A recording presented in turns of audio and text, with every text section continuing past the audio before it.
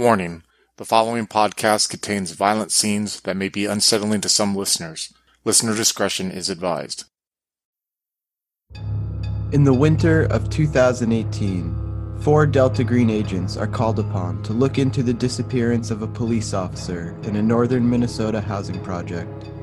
Join Paul, played by Chris, Kendra, played by Becca, Mick, played by Joreen, and Dougie, played by Joaquin, in Project Echo, a scenario for Delta Green.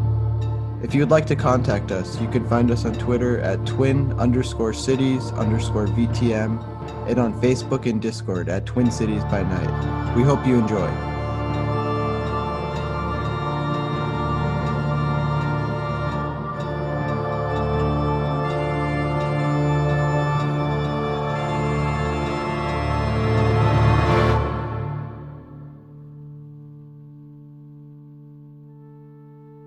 So we're going to cut to Dougie and Mick. What are you guys doing right now?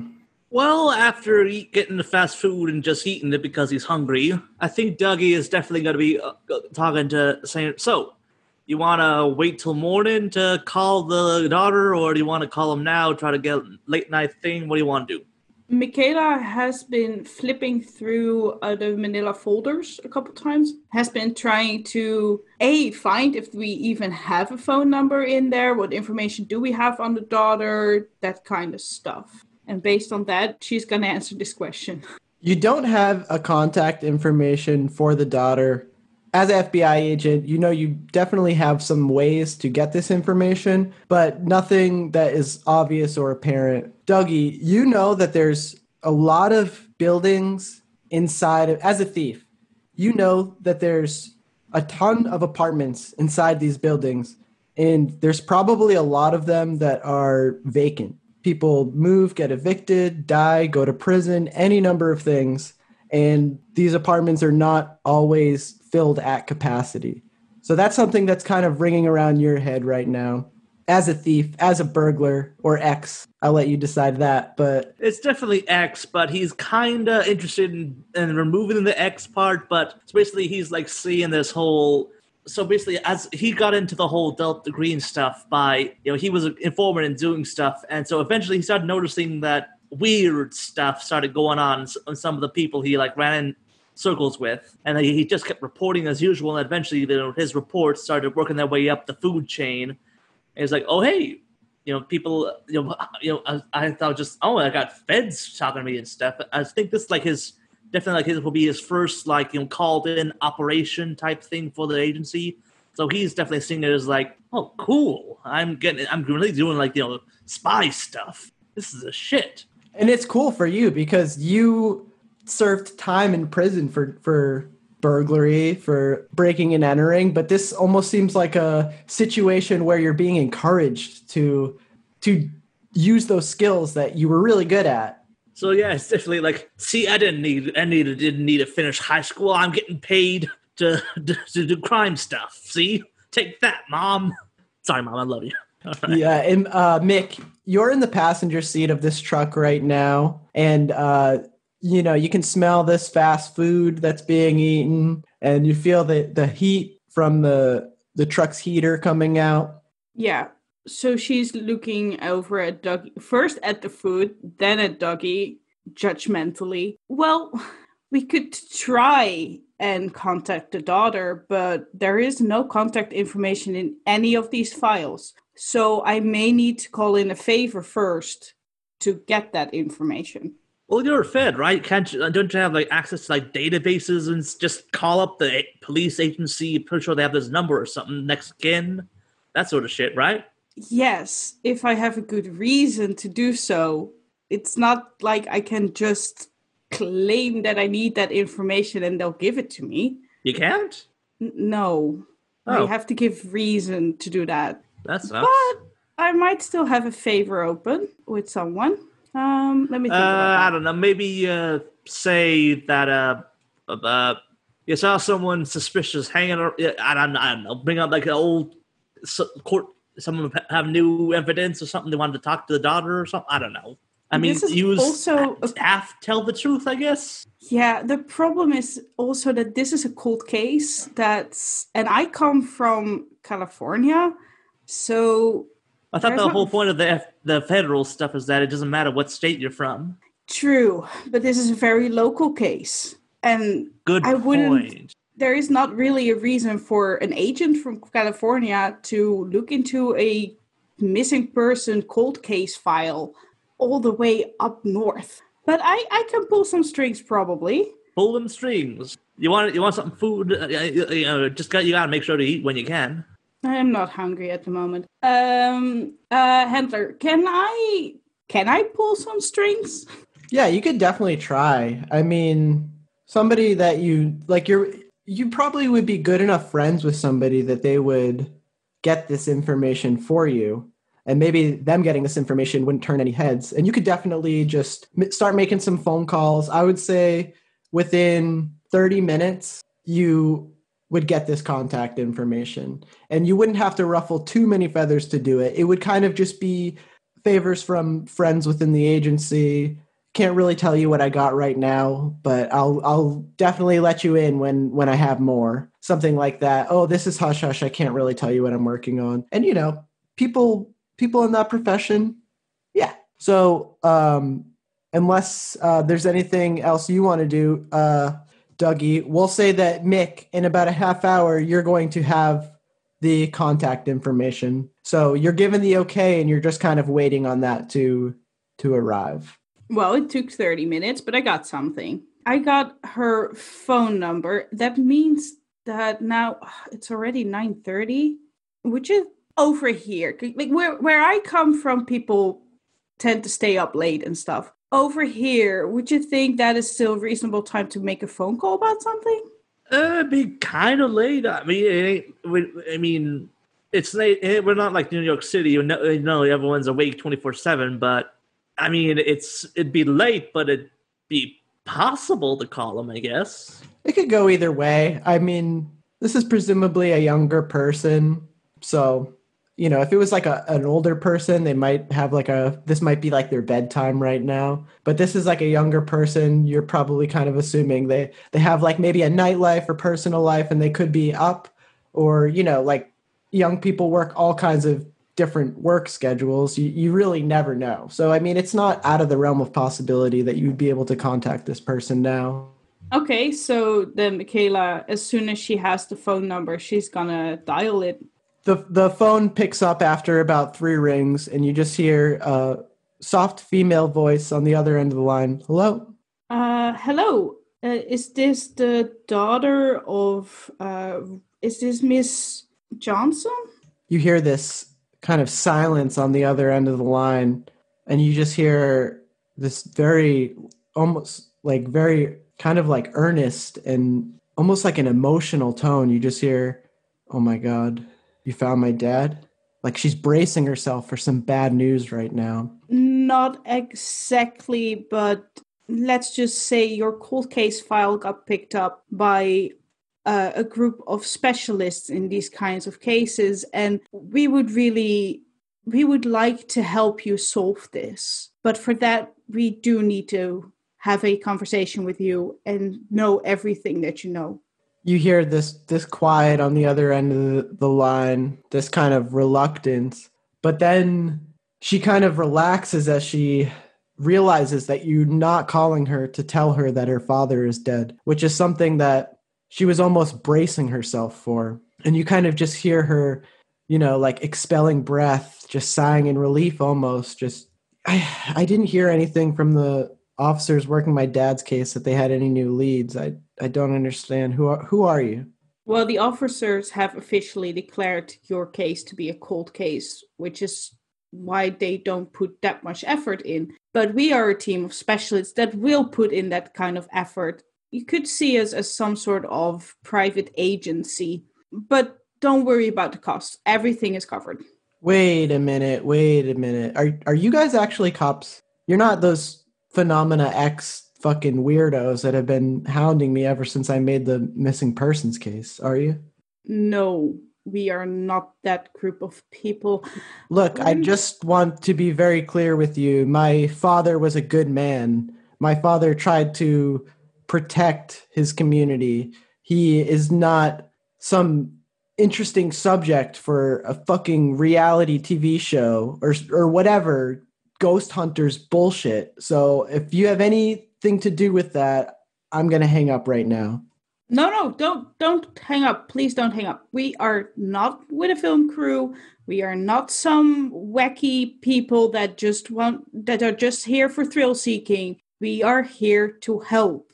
I'm willing to meet you in an open place where you don't have to give me your address or anything. Just here to want to meet you so we can have a conversation about what you know about your father.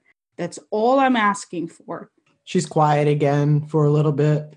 Look, whatever it takes, I just want to find my dad. We didn't have the best relationship, and when I filed that missing persons report, we hadn't been on the best terms the last time we spoke. I just don't want his last memory of me to just be me mad at him. I feel so horrible about it. Anything you need, really, I'll come find you. We can talk on the phone. You can come here. If you think you can help me find my dad, anything, I'll do it. Yes, I think I can. And if you want, at the time you meet me, I'm willing to identify myself and everything. I think that would make me feel better about this. Okay. Okay, let's do this then. Where would be convenient for you to meet up? I have cleared my schedule for this thing, so I'm good whenever. I wasn't planning to go out. I was actually just getting ready for bed. Look, would you guys be able to come here? If that's what you want, then we'll come over. That's no problem. Just for your information, I'm trying to create expectations over here. I will bring an accomplice. So I won't be coming alone. I will be coming with another man. No, that's fine. You guys are cops. Whatever. Okay, here's my address. And she tells you the address. And Dougie, you would know it's actually very close to the Echo housing projects. You're starting to get a bigger picture of this man. This man did live close to this community that he was so adamant about trying to help. Not part of it. He didn't live in the buildings, but this was, him and his daughter's surrounding area. And you start to kind of like feel why he would feel a stake in the well-being of this community. And you also get the idea that, even though he was a police officer, and like him and his daughter did not live in the best area. They kind of live in a lower income area of northern Minneapolis. So you have the address, and Dougie, you're pretty confident as to how to find it and where it is. All right. So yeah, I'll give Michaela the address. And so so we're like private investigators-ish almost, thingamabob?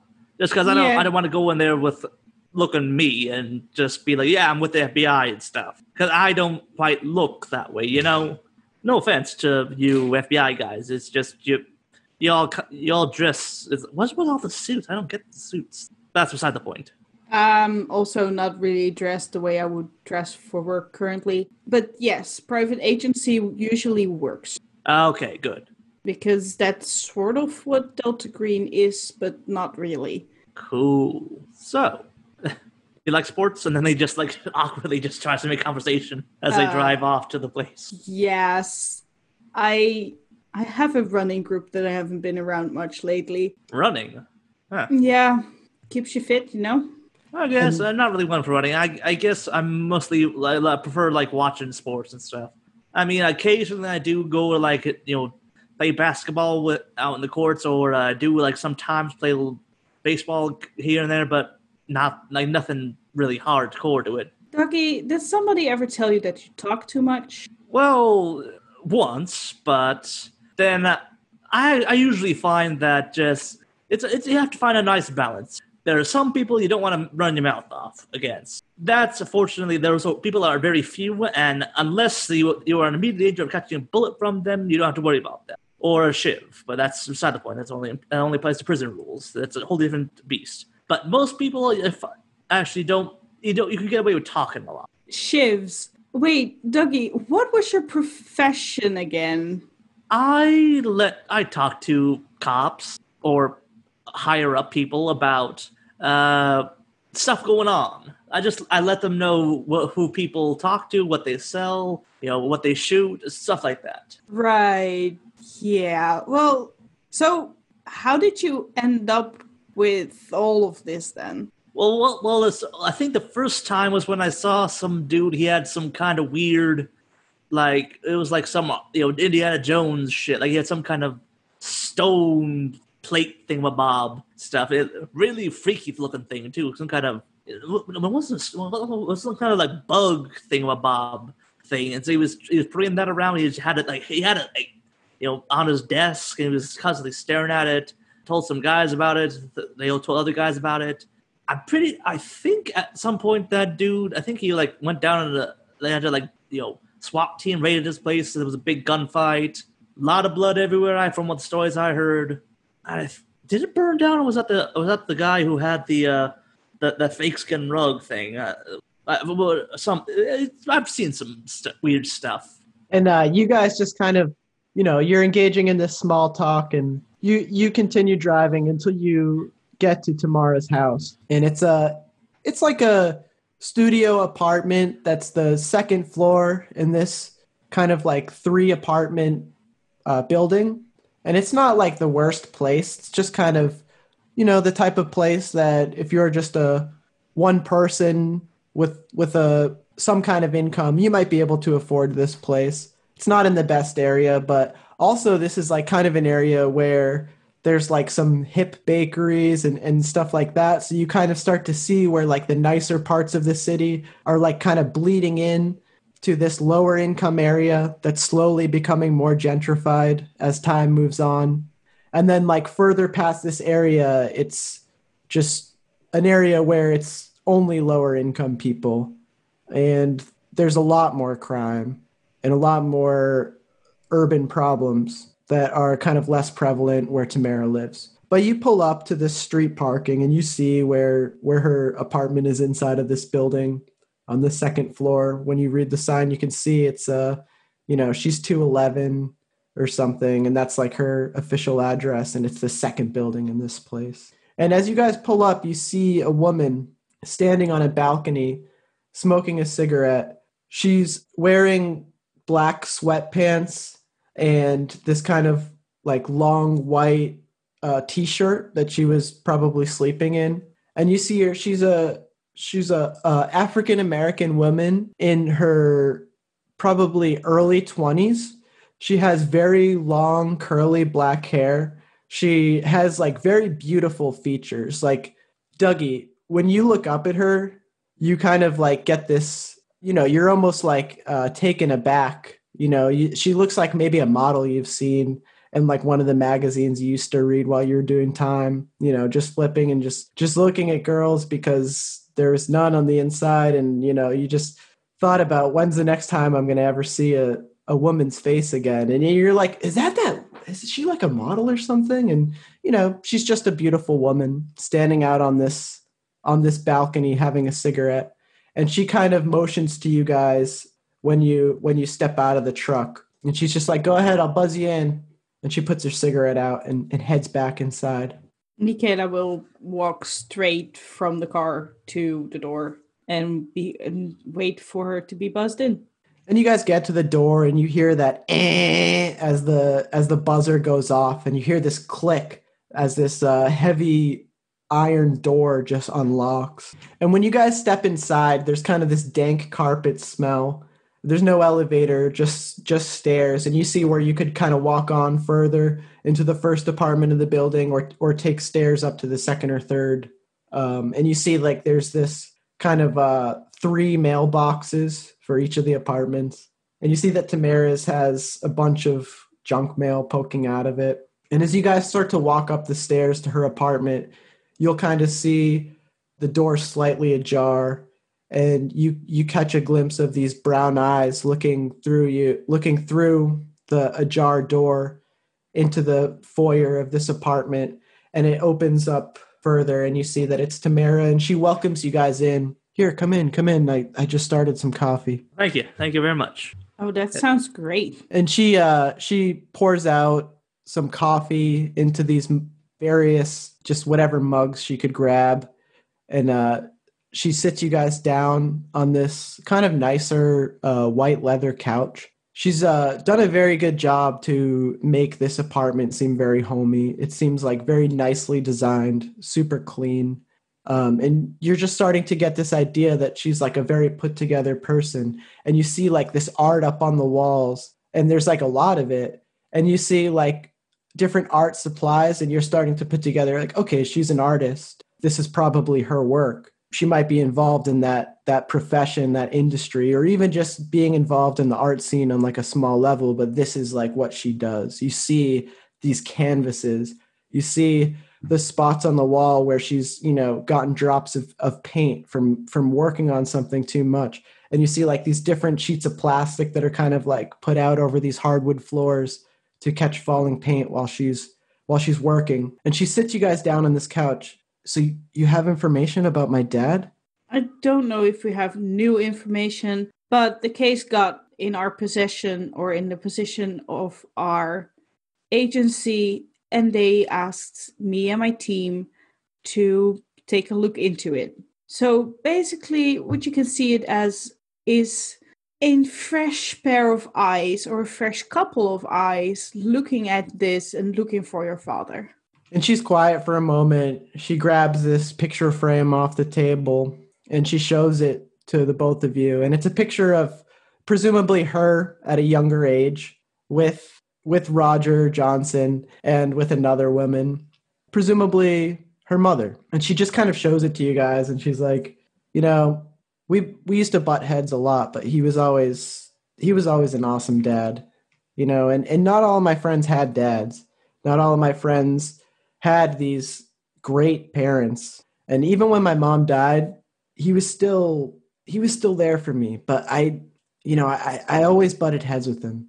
I always questioned him and went against his word. I was always getting into trouble. And I always felt like he was trying to control me, trying to control my life. But, when I stopped being a teenager, I get a little older, I was able to kind of see that he was really looking out for me. He was doing everything he could to make sure that I had the best life possible. And even knowing that, I never fixed what was broken between me and him. And I was always just frustrated with where his work as a cop was taking him. When he got kicked off the force, he kind of went down this downward spiral, and instead of helping him, I rejected him. And maybe I just didn't know that, I never saw myself, and she's starting to tear up a little bit. I never saw myself having to file a missing persons report for my dad. And I never thought that I would be the only one left who cares about him after it's all said and done. The people in the department turned their backs on him. His old friends, his old partners, they think he's crazy. And I admit, I think he's a little bit crazy as well. But all he ever wanted to do was to help people. And everybody's forgotten that. They've moved on to whatever else is next in the job, in life. I just, whatever happens, don't want him to be forgotten about. He was a good dad. He was a good husband to my mom. I just feel guilt and sorrow that I let our relationship just become ruined for stupid reasons. The last thing I ever heard from my dad was about a week before I had really decided that he was gone, and that I couldn't contact him. He had called me and he went on this crazy rant about something called Pan, some kind of old pagan, I don't know, voodoo thing. I don't know. He was saying Pan and Typhon, and he was just so frantic, and I don't know what any of that really means. And I was worried that he was like drunk or on drugs or something. He would spend a lot of time in these echo projects, apartment buildings, just kind of staking it out, looking around. He was a persona non grata there, even though he tried to help out the people that lived there. They didn't want to talk to a cop. And even when he wasn't a cop anymore, he he just kind of still hung around there and tried to make these connections and tried to investigate, even though he wasn't on the case. And I was so mad at him. I was so mad that he couldn't just pick something regular, just be my dad again. He didn't want to do it. He was always talking to this woman whose son got murdered there, and I think she might have been like the only lady who was kind of crazy enough to listen to his weird theories, to kind of entertain these wild thoughts that he had about this place. But she was the mother of that kid Jerome who got stuffed into the bottom of the staircase there, back almost 10 years ago. And my dad was just obsessed with this case, and he never let up until the point where, and I knew he was gone because he used to text me once a week and just remind me that he loved me, but I usually wouldn't text back. I was just so mad. And now I just wish I could just tell him. And she just shakes her head and wipes a tear from her eye. And she's like, you see a tear fall down onto this picture that she's holding.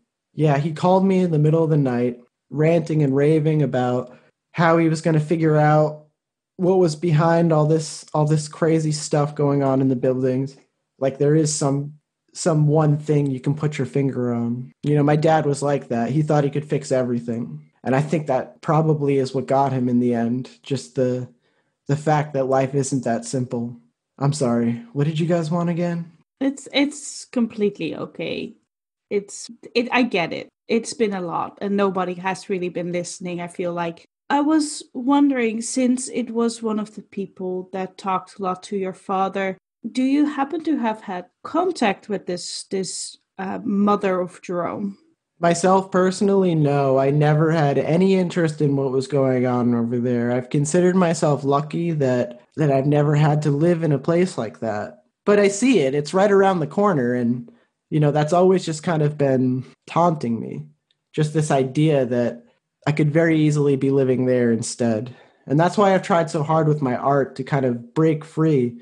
And, with my work, I actually try to express the feelings of poverty and of injustice and inequality that I see around me, that I feel and experience, even though I live here. That's always just been my goal. And she's like crying pretty hard now. And my dad, he always supported it. He never, my mom saw it as a hobby and my dad saw it as a calling.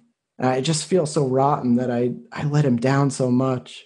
And she's like looking to the sky almost. Well, I think you are paying back, or at least talking to us probably helps. We are really going to do our best to find your father and find out what happened to him and why he hasn't been in contact with you in all this time. The police department's basically given up. The only kind of contact I really got, I feel like these officers working my dad's case just don't give a shit.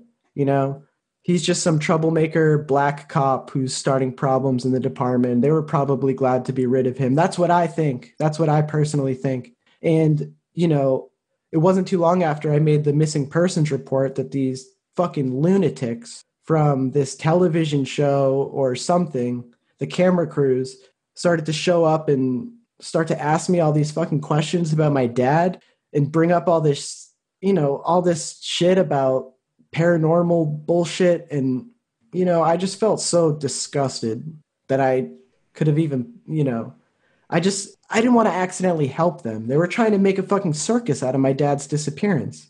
And that's why I was a little reluctant at first. I thought you were originally calling me to tell me that my dad had been found. And I wasn't ready, when I answered. And waiting for you guys to get here, I realized that any kind of answer is what I need to move on with my life. So so sorry to hear about all that stuff. So you said you've been bothered. Did they how did these paranormal people think about Bob? Like, why were they so interested in your dad's stuff? I have no idea. I literally have no idea. They had to talk to you about. You have to talk to you at some point. Like, did they say anything about like what specifically? Or was it just like they wanted to do something about his disappearance in and of itself, but stuff he said. What was the draw for the show? I'll be honest, I chased them out when they got in my face with the cameras and they started asking me all the questions, and I don't think I really wanted to hear why they were interested. That makes sense. Good for you. Look, you'll have to excuse me for a moment. I just need to use the restroom. Why don't you take a look through our growing catalog of one-shot scenarios to find out about Chronicles of Darkness, Delta Green, Call of Cthulhu, 13th Age, Eclipse Phase, Rogue Trader, Slasher Flick, and probably even more.